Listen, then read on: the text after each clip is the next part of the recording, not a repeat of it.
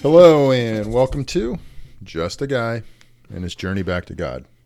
So today we're in Isaiah 10, but before we go there, let's go to God in prayer. Lord, thank you for this day and for your word. Thank you for talking to us and explaining things to us. I'm grateful for the way you share your words, your thoughts, your ideas, your heart with us through your word. And I pray, Holy Spirit, for you to guide us today. As we read, I just ask that you would be the one that speaks to us, that you would be the one that we hear, and that there'd be nothing from me but everything from you. May you be truly the one that we hear. May our hearts and our minds be open to this time. It's in Jesus' name. Amen. So today I'm struggling, and I'm struggling to find lots of different things to read, get into, explain. And so I feel like today we're just going to read through. There wasn't a ton in terms of commentaries, and what there was very technical and whatnot. I just couldn't really find it. But what I did find is accountability. That as soon as a group rebels and whatnot, they become accountable. God holds them accountable, and even allows their lives to be impacted in a very negative way.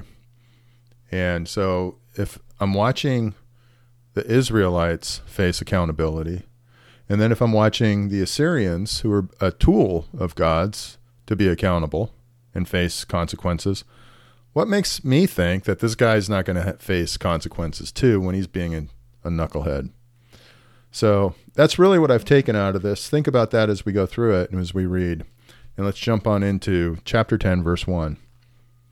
Woe to those who make unjust laws, to those who issue oppressive decrees, to deprive the poor of their rights and withhold justice from the oppressed of my people, making widows their prey and robbing the fatherless.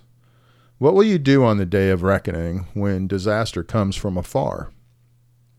To whom will you run for help? Where will you leave your riches? Nothing will remain but to cringe among the captives or fall among the slain. For all this, his anger is not turned away. His hand is still upraised.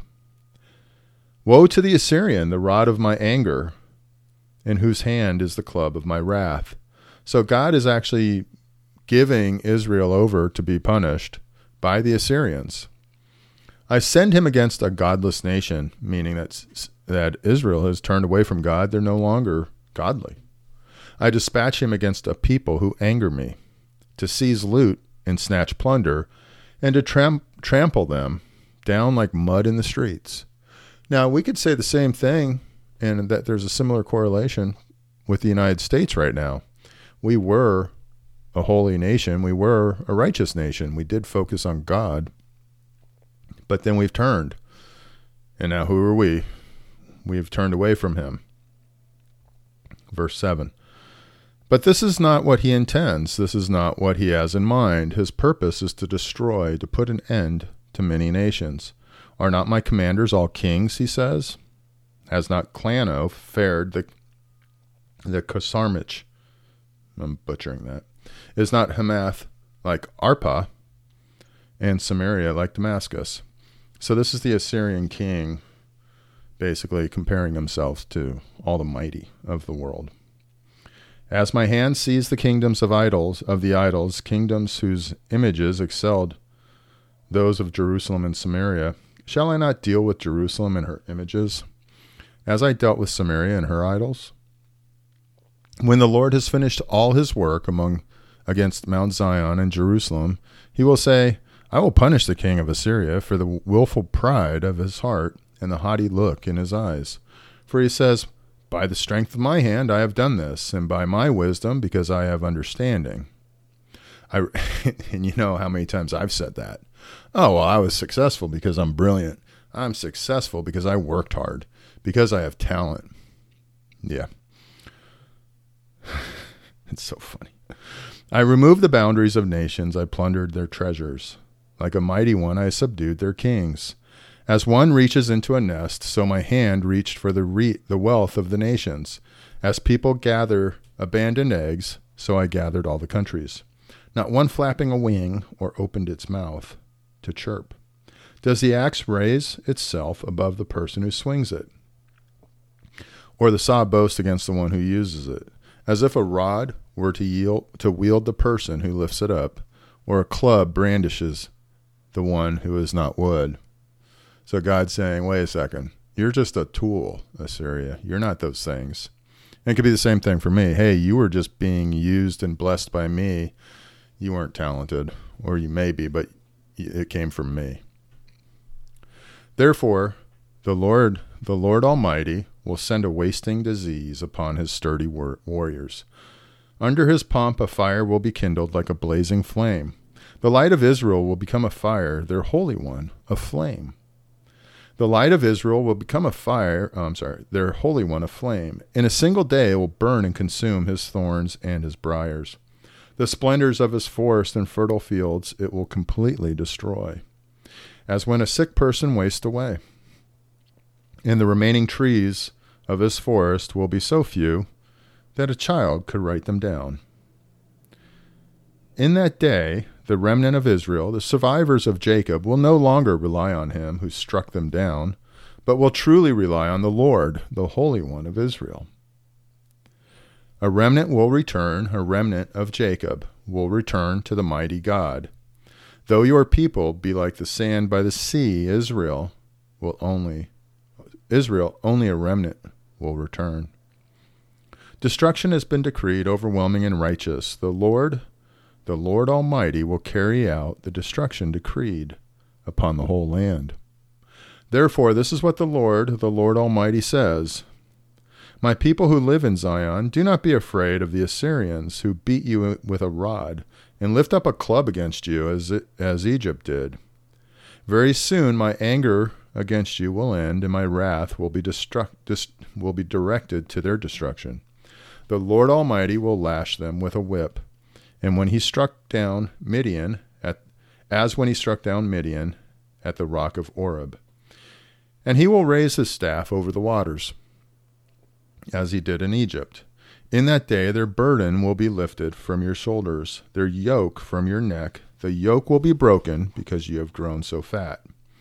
They enter Adath, they pass through Migron, they store supplies in Michmash.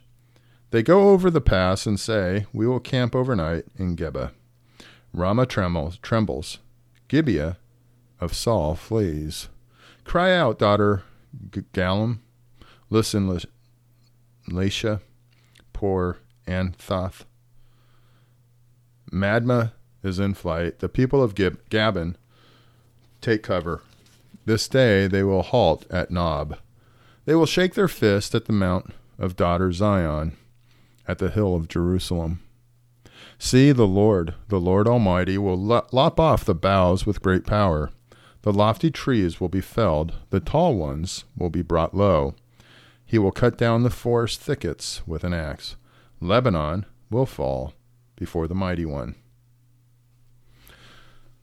Pretty interesting. So he's going to be punishing Israel because they've turned away from him, and he says they're no longer godly. They don't believe in him. They've turned away from him. So he's going to punish them with Assyria. Assyria then is going to think, hey, I'm not just a tool. I'm actually awesome. And Assyria becomes complacent, self-righteous, and full of themselves. Very much a pattern I have followed throughout my life. I'm blessed. I'm grateful. I'm less grateful. Suddenly, I'm more believing it was me and my abilities. And then it's taken away because I still don't learn. It's pretty much the pattern of Israel right there, and then Assyria. So let's hope that going forward, I can learn from this and not take pride in my own self, but be grateful for the blessings God's given me. And with that, let's go back to God in prayer. Lord, Thank you for your word. Thank you for the examples. I just pray I wouldn't be like Assyria. I pray I wouldn't be like the Israelites, turning away from you, being lazy and being angry, but instead that I would follow you, that I would listen to you and be yours. I ask, Lord, that you would help us to maintain our hearts and our minds and keep us focused on you, grateful for what you give us, and humble by it. I just thank you for this time. I pray you'd bless this reading to our minds, our hearts, and our souls. May you be honored and glorified. In Jesus' name, amen. Hey, thanks for joining me at Just a Guy and His Journey Back to God. I hope you have a great day.